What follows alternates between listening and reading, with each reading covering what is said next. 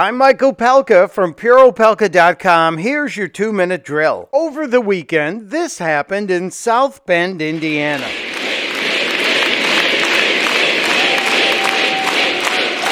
Yes, a bunch of frothing millennials gathered to hear Mayor Pete Buttigieg tell us that he doesn't really understand how our government works. And we can't say it's much of a democracy when twice in my lifetime the Electoral College has overruled the American people.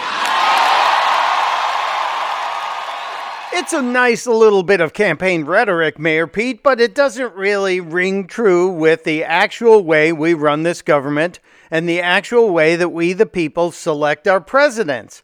Don't they teach civics in Indiana?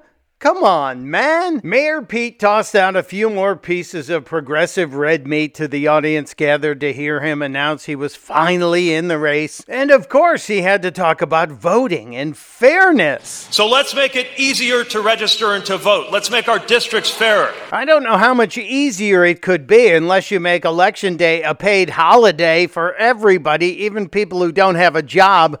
Oh, wait, that's coming. Mayor Pete continues.